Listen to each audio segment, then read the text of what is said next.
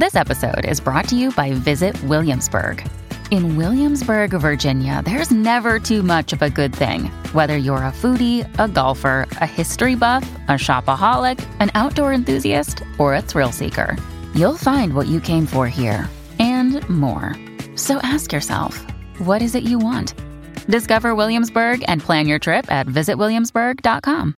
Mom deserves the best, and there's no better place to shop for Mother's Day than Whole Foods Market. They're your destination for unbeatable savings, from premium gifts to show-stopping flowers and irresistible desserts. Start by saving 33% with Prime on all body care and candles. Then get a 15-stem bunch of tulips for just $9.99 each with Prime. Round out Mom's menu with festive rosé, irresistible berry chantilly cake, and more special treats. Come celebrate Mother's Day at Whole Foods Market. Just a reminder that Big Mood, Little Mood with Daniel M. Lavery happens twice a week. Slate Plus members get an additional mini episode or Little Big Mood every Friday. Sign up now to listen at slate.com/mood.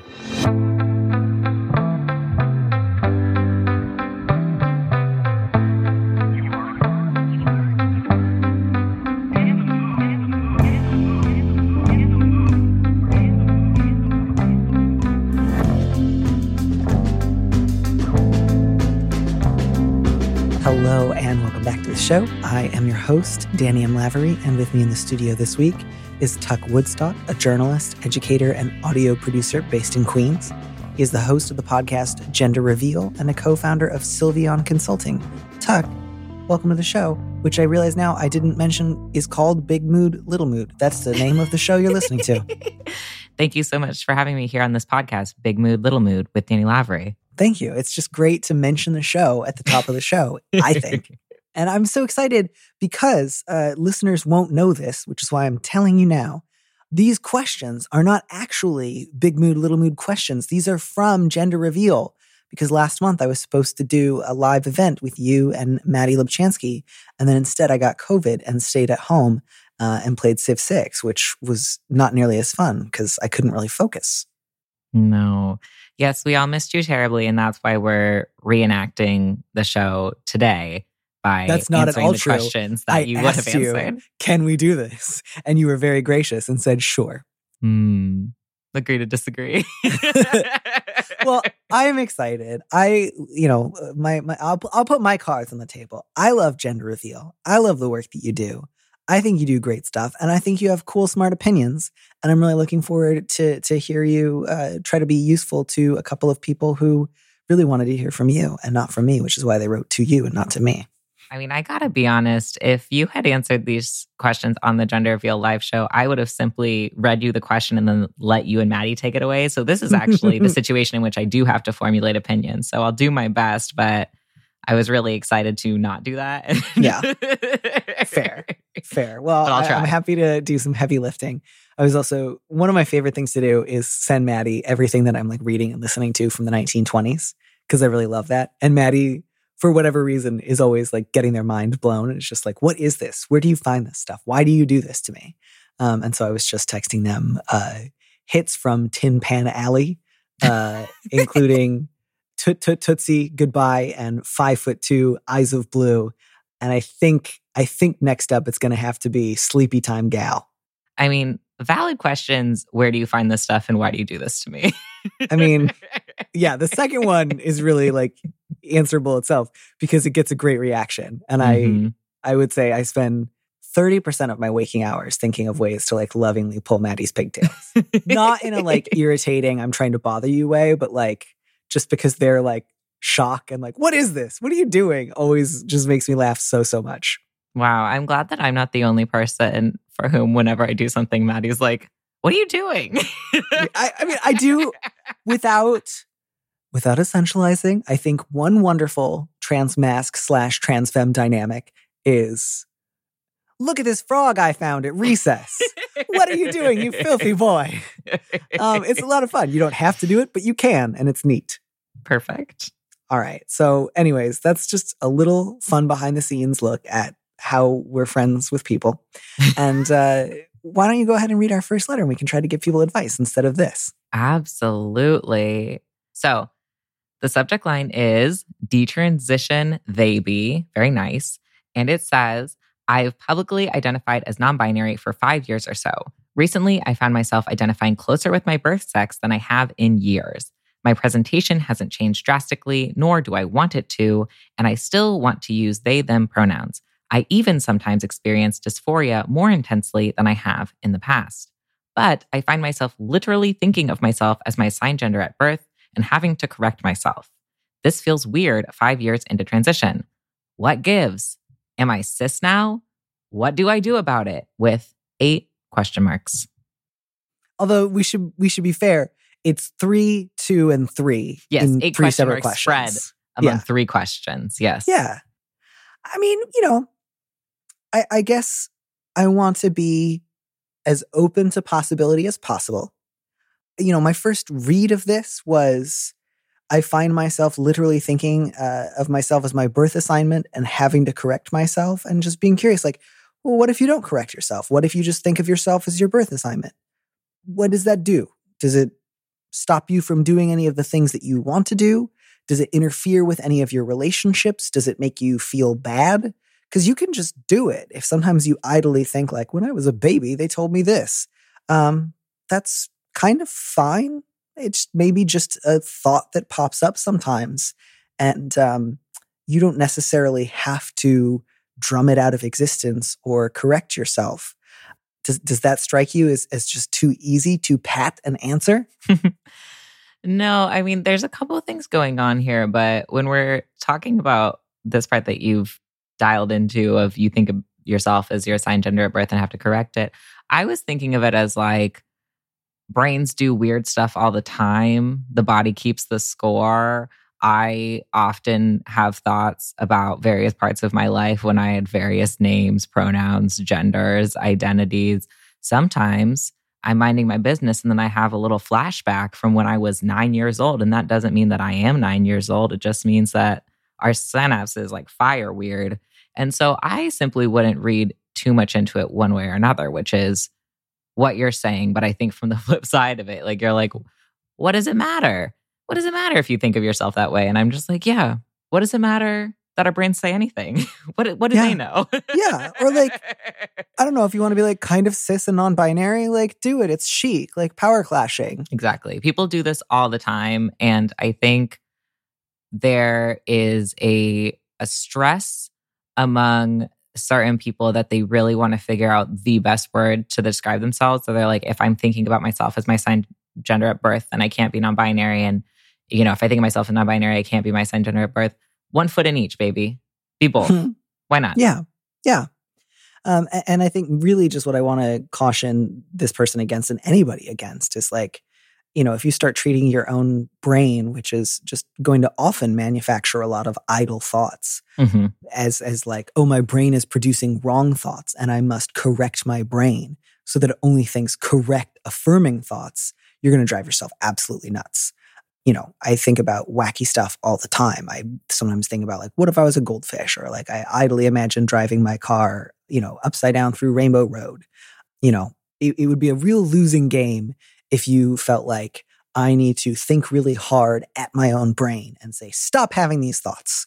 And I think that would make you less happy, less fulfilled, etc. So really the only thought that I had about this one is there's a sort of like interesting tension between I haven't changed my presentation. I don't want to change my presentation. It feels weird that I'm thinking of myself in a manner consistent with my birth 5 years into my transition. And, I certainly don't own the word transition, but I'm just curious, like, what has your transition entailed? Sounds like using they, them pronouns, publicly identifying as non-binary, 5 years. Okay.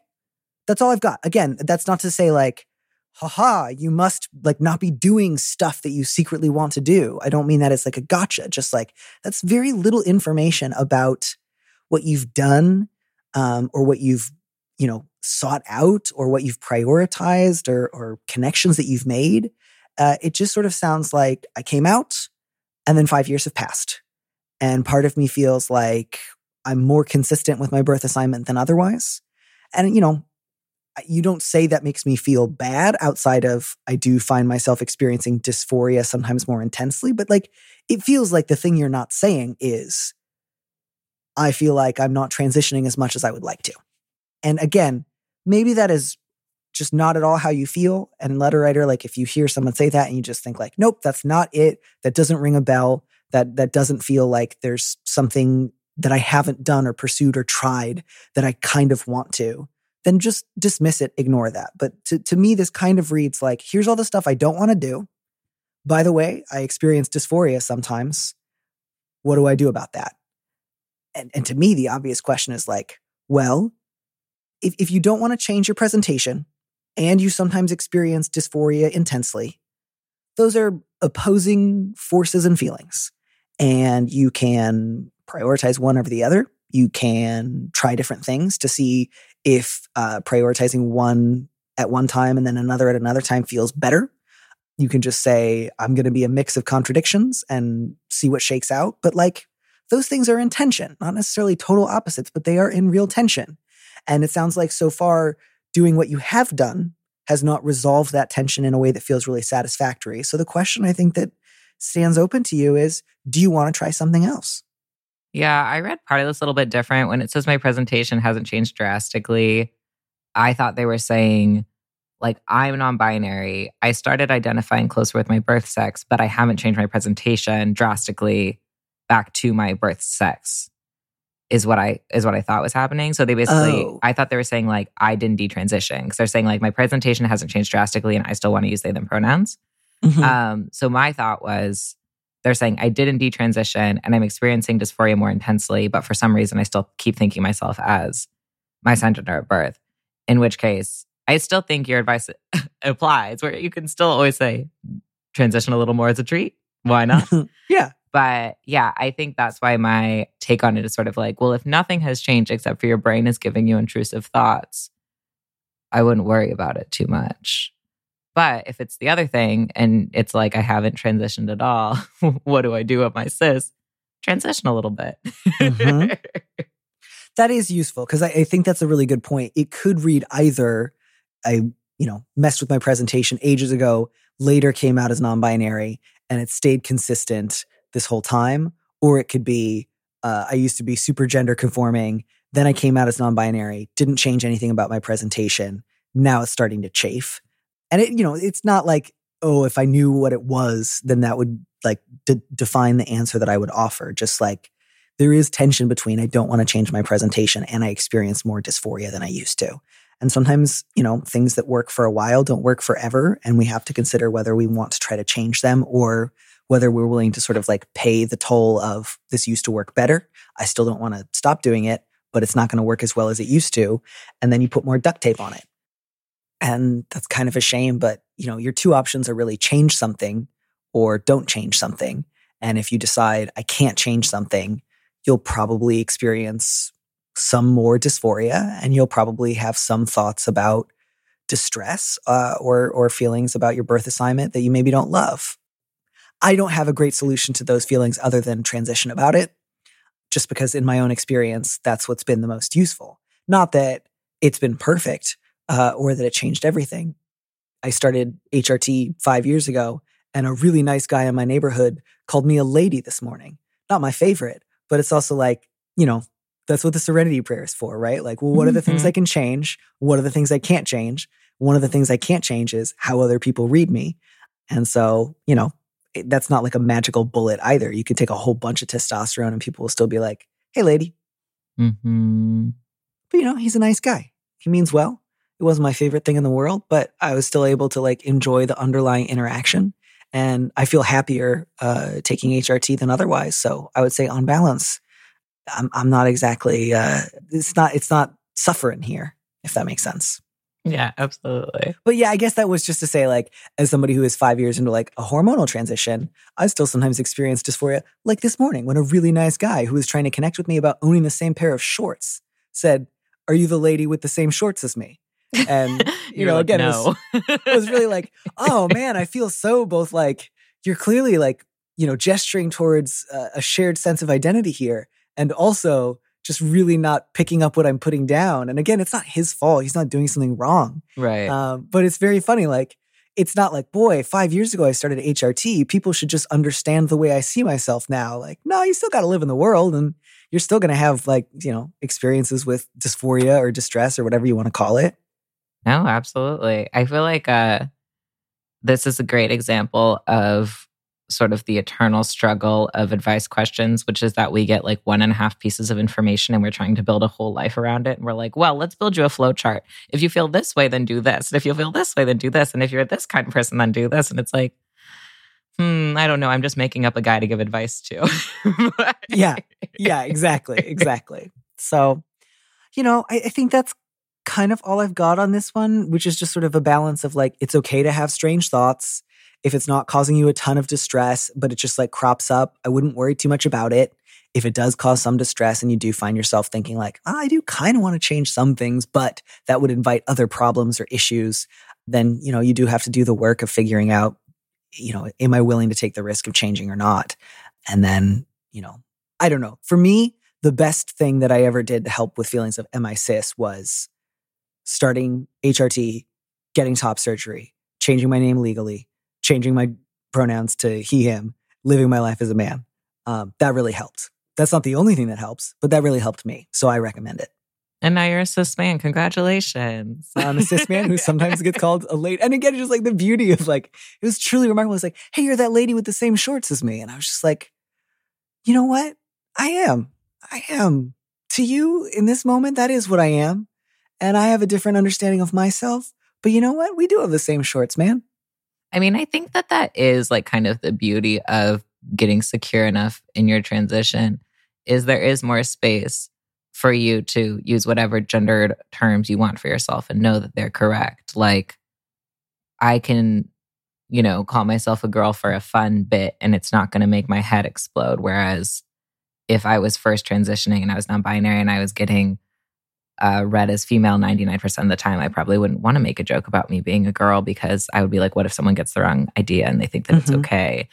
So I think that's another thing to this letter writer is like, is it too close for comfort? If you get some distance from it, will it feel actually better that your brain is sometimes doing that? Because you're like, okay, sometimes it is fun to call myself whatever it is. In my case, like it is fun to refer myself as a girl for the fun joke that I'm doing or like the life experience I'm referencing having girl autism or whatever, but like that doesn't have to like destroy my entire sense of self. Yeah. And again, you never have to make any kind of joke if it feels too harsh or feel any particular way. And I've certainly had times when I've had a different sort of reaction. But yeah, I mean, I think part of the reason that it felt like, a little bit bruising, but mostly okay was I have the life that I want, most of the time, most people implicitly go with he, him, or sir. And so, again, not my favorite, but it's like mostly my life is where I need it to be. And so the occasional mistake just feels kind of like, well, I don't love it, but it's fine. It's a fluke. Back before I had, come out to most of the people in my life, which I realize is not the letter writer's position, but like before I was trying HRT and before I was like changing my wardrobe, it felt a lot worse because it was happening all the time. And I felt totally unseen by the world at large. And that's different from I want to be able to manage how everybody experiences me all of the time, which I think is also a problem we can sometimes fall into and is not a good one. But, yes, totally. So anyways, that's me and my shorts.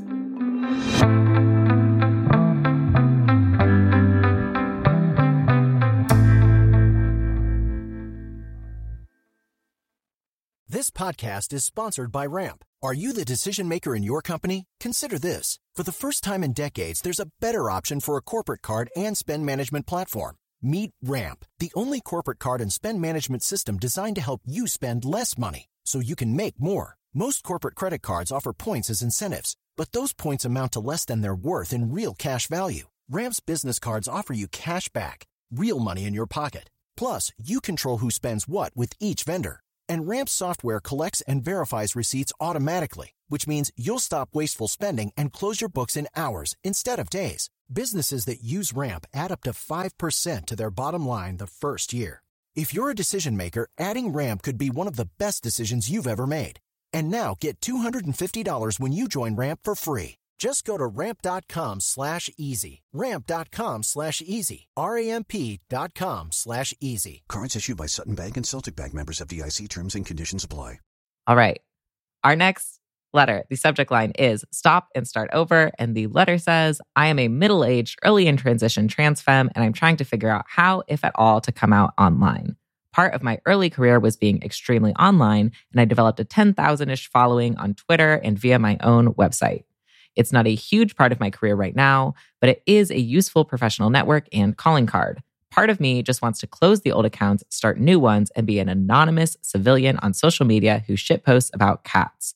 Another part of me says, why shouldn't I come out on Maine? I worked hard to build that network, and it might help keep me employed into the future.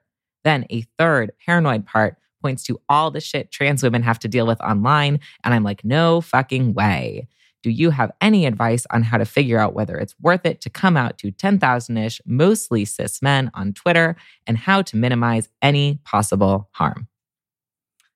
I mean, I will say, reading this letter, I was like, yeah, you've really covered the pros and cons here. Like, these are all true. So I guess I just want to say, like, no, you've really covered it. These are all true. You did work hard to get all these people to listen to you. I personally have been helped in my career by having Twitter, so I see no reason why it couldn't help you stay employed. There is a lot of shit that trans women have to deal with online that probably would be unpleasant. And if part of you wants to close the old accounts and just be anonymous, that's reasonable as well. Those are 3 great points. Yes. Sorry, I was keeping my cat off the computer. No, I mean, I think part of the pause is just like we have to acknowledge, like, I don't know that I can perfectly square this circle, but like I really do think this letter writer, like, she's got the gist of it. Those are the upsides and downsides. Which one sounds worst? Right.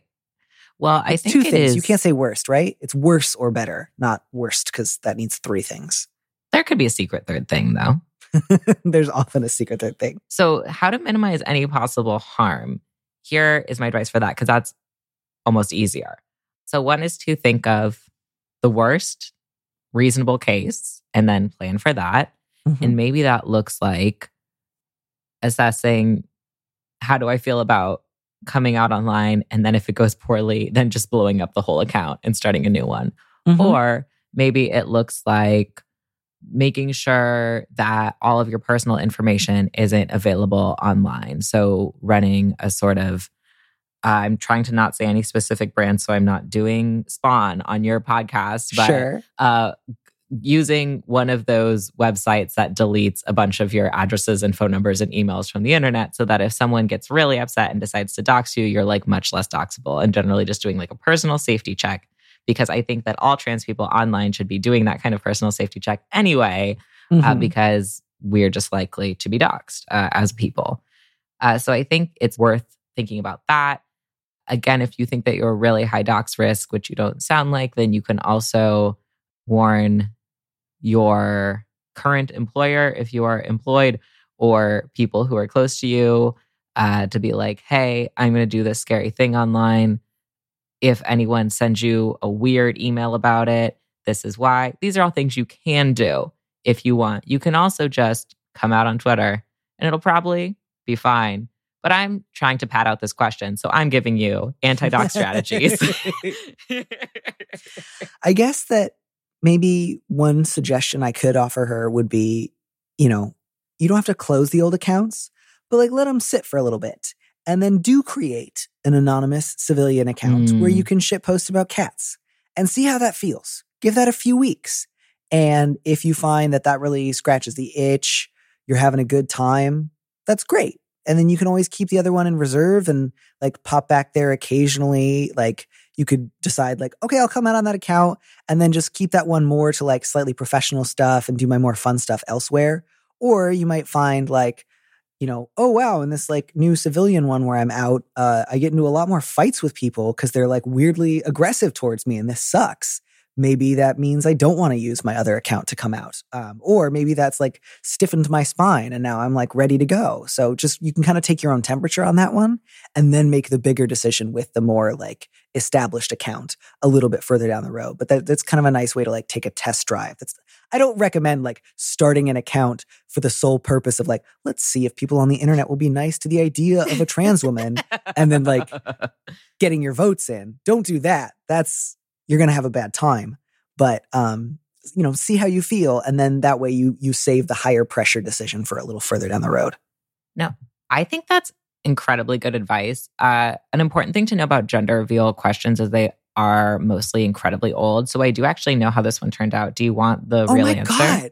Yes. Also, thank you so much for just keeping that in your back pocket until now, because I feel delighted. Like you brought me a birthday present, even though it's not my birthday. So the answer is this person decided to just come out on Maine and it went great and every single person was nice to them. That's awesome. The real actual answer. That's amazing. And I talked to her about it and she was like, yeah, I was overthinking it. And then all of a sudden I was like, YOLO, and I just did it. And I was like, you know what? That is low-key the answer to 95% of all gender reveal advice questions is I was overthinking it and then I decided to just YOLO and it went fine. That makes me so glad. Especially because like, I feel like a lot of people who use Twitter a lot feel a certain like obligation to say like, it's a hell site, don't do it, get away if you can, as if we're all there against our own will. And like, sure, sometimes there's some career pressures to do it, but like, generally speaking, for all of its many faults, I enjoy having a Twitter account and I have a reasonably good time there as long as I make sure to practice like some basic principles around like not getting into too many fights. And so I'm really glad that she's also been able to have that experience and like, it is possible. Mm-hmm. Yeah. Yay. Oh, thank you so much. Of course. Yes. Very happy to see it. And I'm glad that we couldn't even possibly lead her astray if we had wanted to, because she already did it. But it turned out great. It up. Yeah, I like this idea. Maybe I'll just start answering really old advice questions from people who are like now dead. Should I board this new boat called the Titanic? Oh my gosh. This week on Big Mood, Little Mood. Amazing. I love this idea. We're going to rebrand. If you have a moment, I have a quick lightning round question and then a question that I cannot for the life of me answer. And I want to like farm out to listeners, specifically listeners with children, because I just don't trust at all my own reaction to this one. Wow. Very exciting. Yeah, of course. Okay, cool. So the subject of the first one is, stop me if you've heard this one before. I have kind of a unique situation. For some context, my partner and I are both trans, but neither of us knew we were trans before we started dating. We both figured out we were trans around the same time. She's a trans woman. I'm a non-binary trans-masc person, and we're navigating this together. The downside to this is that my partner has said some transphobic things that often hurt me, and I feel like she is just staying with me out of convenience and codependency. She has told me that she is not attracted to me when I present masculine, and often says things like trans people aren't real when she has panic attacks about her identity. I can't help but feel I'm a burden on her transition when she often complains that it stresses her out when I talk about being trans. I love her so much, and I think she's a beautiful woman, but I'm afraid she will never feel the same about me and my gender. How do I navigate this situation in a way that benefits both of us? I wrote in my notes, break up with your girlfriend, yeah. Yeah, I just like, I felt like we were going in a certain direction, and then for it to end on how do I navigate this in a way that benefits both of us, that frankly felt a little bit like, I'm about to step onto the Titanic. What's your advice? Like, that benefits both of us. Like, this break up. You can't benefit both of you. This is a bad relationship.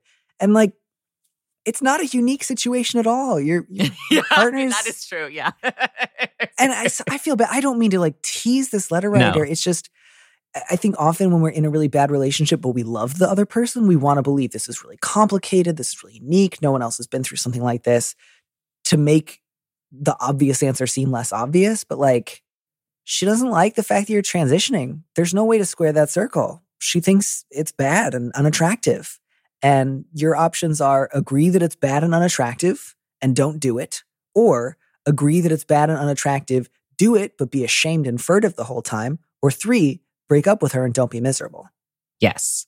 The thing about this type of question is that more often than not, it comes from a trans person who is dating a cis person. And I give the advice where I'm like, hey, if this cis person is holding back your transition because you're scared that if you transition, they won't be attracted to you anymore. We got to find someone who is so hyped about you and your actual gender and is not going to make you feel like you are doing a terrible crime to them by transitioning. This is not actually different. I understand how it feels more complicated because there's an extra layer of like some of this is her own internalized transphobia about herself. And when she's saying trans people aren't real, it's not to hurt you, it's to hurt herself, but it's also hurting you. And but you still got to be with someone that doesn't make you feel like shit. You know, even if she is a beautiful, wonderful woman and you wish her all the best and you want her transition to go smoothly, you got to be with someone who doesn't treat you like shit, or multiple someones who don't treat you like shit. Right. Because there's just no way for us as trans people to like fully know what we want for ourselves if we're constantly calibrating to be like, what is the smallest amount of transition I can get away with without hurting the people around me? You know, that's the never candy going to be like wrapper our in the movie truth. theater. Yes. The smallest, I believe that Daniel and Lavery wrote about the smallest amount of fries from the order of fries. I think, You know, just think about that a lot. I love my food metaphors. So that's where I'm coming from. Yeah. And, you know, just like, if the only thing that were going on was sometimes she has panic attacks where she says kind of messed up stuff like trans people aren't real, I would maybe have different advice.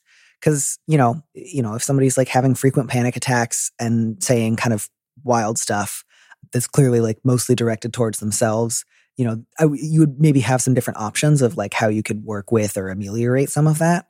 But that aside, you have like letter writer, and I mean this with deep, deep sympathy and compassion.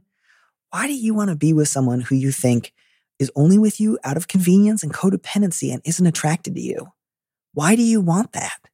Like, if I were in a relationship where I believed that, I would be running for the hills because I would feel terrible. Even if I loved that person, I would not feel tempted to stay because staying would be so misery inducing. And so I think a question to kind of work on, and not to beat yourself up over, but just to say, how do I do whatever work I need to do to make sure the next time I date someone, if I think they're with me out of convenience and codependency and they are not attracted to me, there's no part of me that thinks I should stick around and see how this goes. Every part of me has the correct reaction, which is goodbye. Mm-hmm.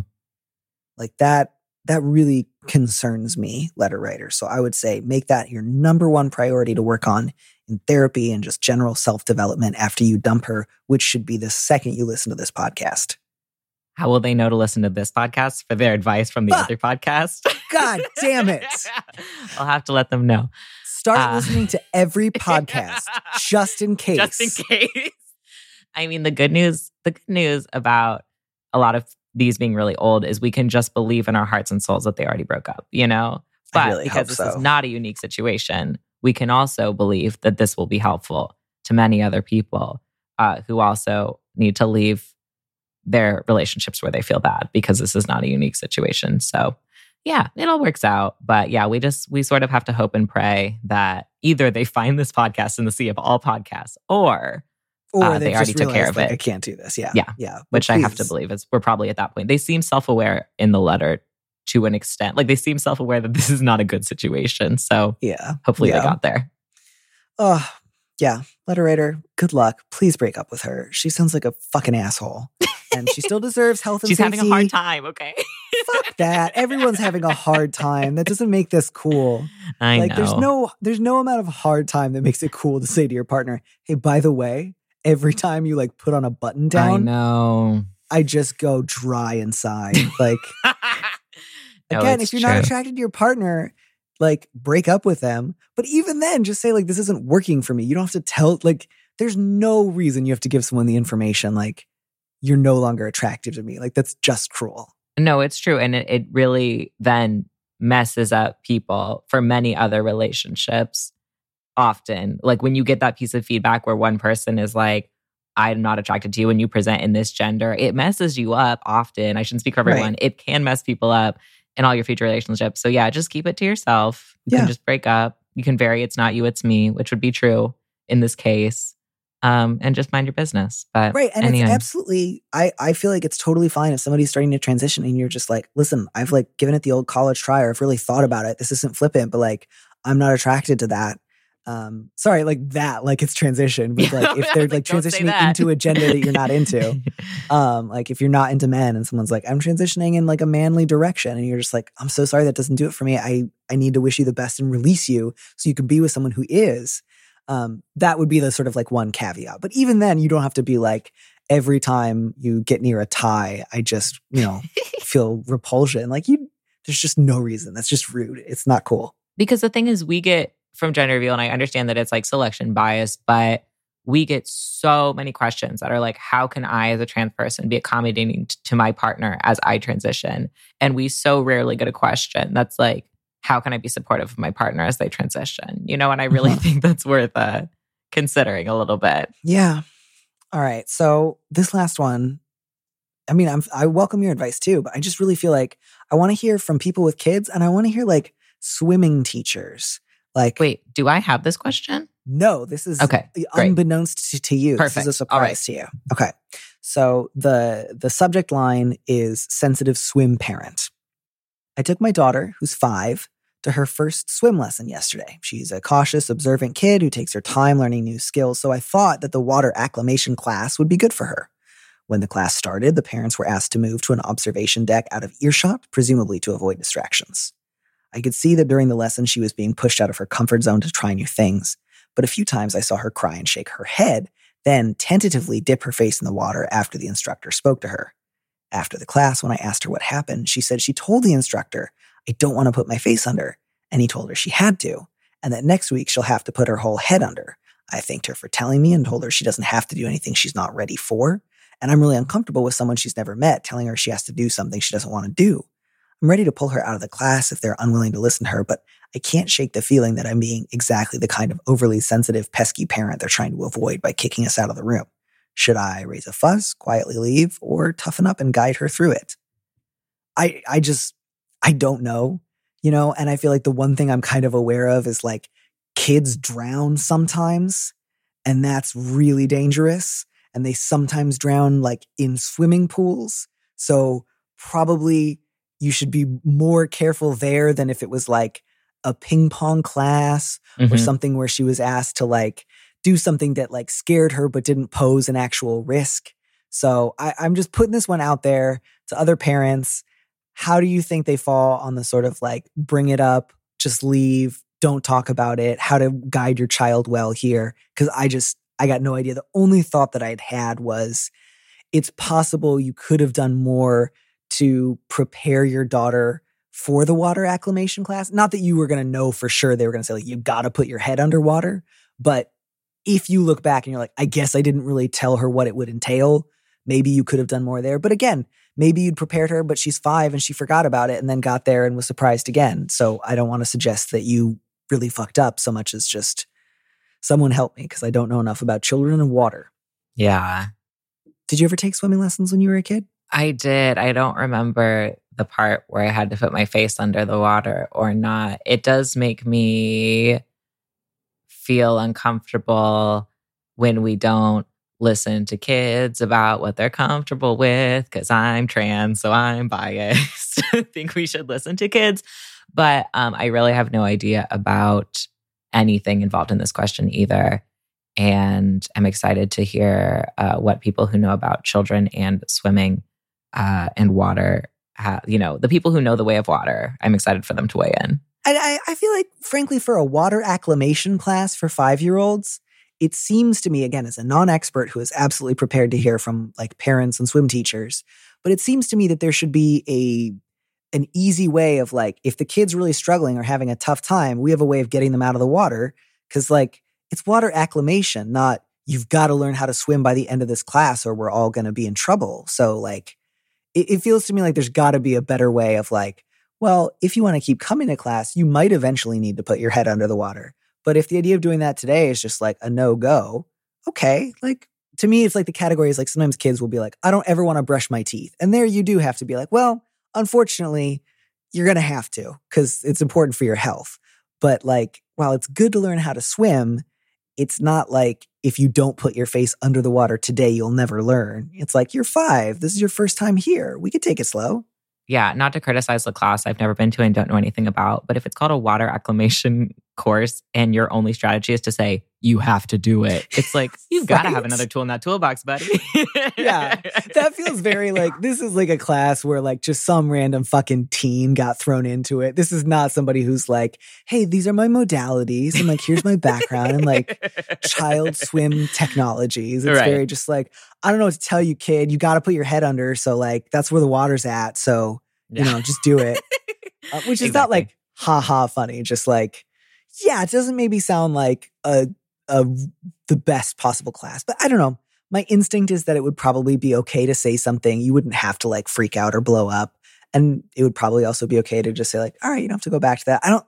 Basically my instinct here is this is not going to be the one moment that decides forever whether or not your child is like spoiled, coddled, surveilled, helicopter parented. So maybe there's other areas in your life where you want to like walk back some of your anxiety to make sure your kid never has to suffer an inconvenience.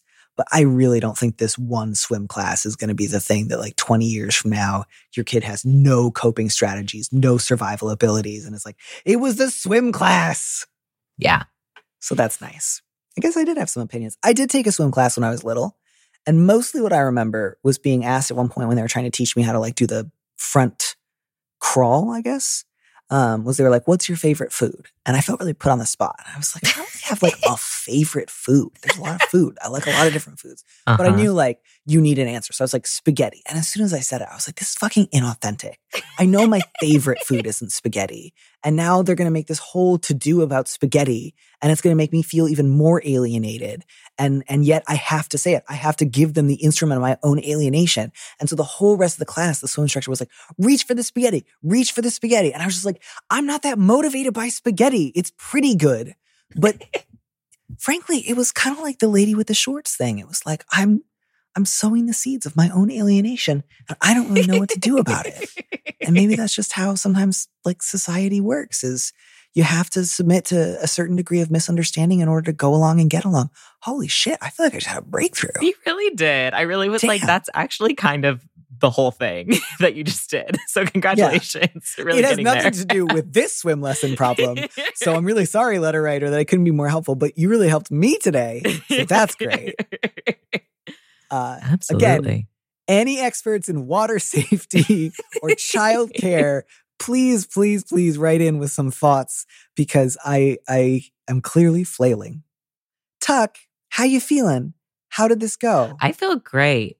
I had a great time. Did we reveal anything about gender that felt new to you? I feel like we revealed a lot, and I feel like we really got somewhere there at the end. And so that's almost teaching me that instead of answering questions from trans people, we should be answering just a chaotic grab bag of questions. And that does get us closer to the truth about gender. So I'll take that into consideration for my own podcast, a podcast about gender. That sounds amazing. Yeah. Where could people who listen to this podcast and think, I'd like to listen to another podcast where Tuck talks about gender more of the time, where would those people go? What would you encourage them to do? Yeah, you can find me every week, except for right now when we're between seasons, but almost every week on the podcast Gender Reveal. It's also at genderpodcast.com. And we have so many spinoff projects such as a grant, a mutual aid program, a merch shop with an incredible new shirt by Maddie Lubchansky, friend of the pod who we discussed at the beginning, of someone throwing a basketball through someone's irreversible damage hole. So you've got all sorts of options if you go to genderpodcast.com. Or really just find us. We're the Gender Reveal podcast, not Gender Reveal the concept, which is bad. We don't like that. Unless go on. Unless you want to reveal your own gender. We do like that's that. Fine. Yeah. Yeah. I don't want to, rule out all gender reveals. If you, Danny, wanted to do a gender reveal in this very podcast, I would support it. I just want to be clear about that. I feel like everybody kind of already knows mine. Maybe you'll get a new one, is what I'm saying. Maybe we'll invent some new ones and you'll be like, I like that one. It's like a boy, but with girl shorts. And you like that one. They're not even girl shorts. No, I'm sorry. They're men's shorts from the men's department. I know. He has the same shorts. I was just bullying you. I also just really want to stress once again that I, Danny Lavery, do not advocate getting eating disorders. And so I didn't think you did. It's just Just wanted to clarify. It's just a common problem amongst our kind. And so I always like to do a little disclaimer that sometimes when you are a transmasculine person, you go a little bit too hard. Absolutely. And if it makes you feel bad, you're not having a good time, go home. Stop. Go do something else. Take a nice little stroll, call a friend, look at a bird. Eat some spaghetti. Put your face in some water, but not if you don't want to. Talk to a professional. I like that now I'm like, I don't encourage eating disorders, but here's how I think you should treat them. Watch Talented Mr. Ripley. Watch Talented Mr. Ripley. I'm qualified to treat nothing. I'm simply a friendly amateur stranger. And I have no qualifications. So within that remix, stranger. All right, I'm gonna take myself off the air before I start just inventing diseases. Bye, everyone. Thank you.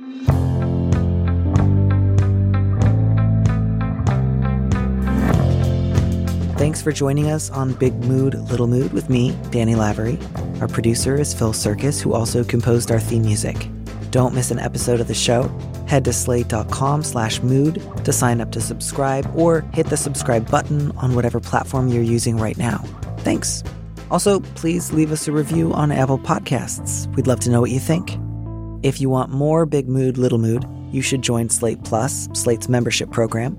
Members get an extra episode of Big Mood, Little Mood every Friday, and you'll get to hear more advice or conversations with our guest. And as a Slate Plus member, you'll also be supporting the show. Go to slate.com/mood plus to sign up. It's just $15 for your first 3 months. If you'd like me to read your letter on the show, maybe you need a little advice, maybe you need some big advice, head to slate.com/mood to find our Big Mood, Little Mood listener question form, or find a link in the description on the platform you're using right now. Thanks for listening.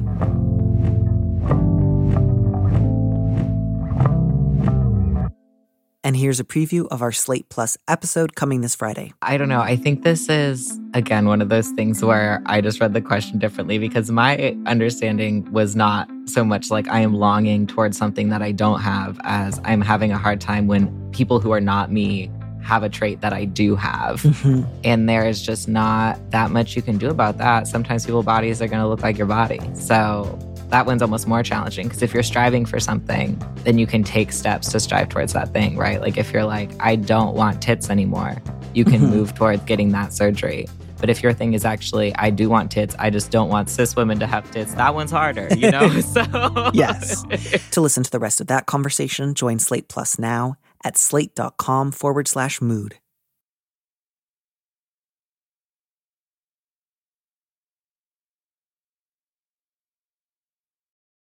For the ones who work hard to ensure their crew can always go the extra mile, and the ones who get in early so everyone can go home on time, there's Grainger, offering professional-grade supplies backed by product experts so you can quickly and easily find what you need. Plus, you can count on access to a committed team ready to go the extra mile for you. Call, click Grainger.com, or just stop by. Grainger, for the ones who get it done.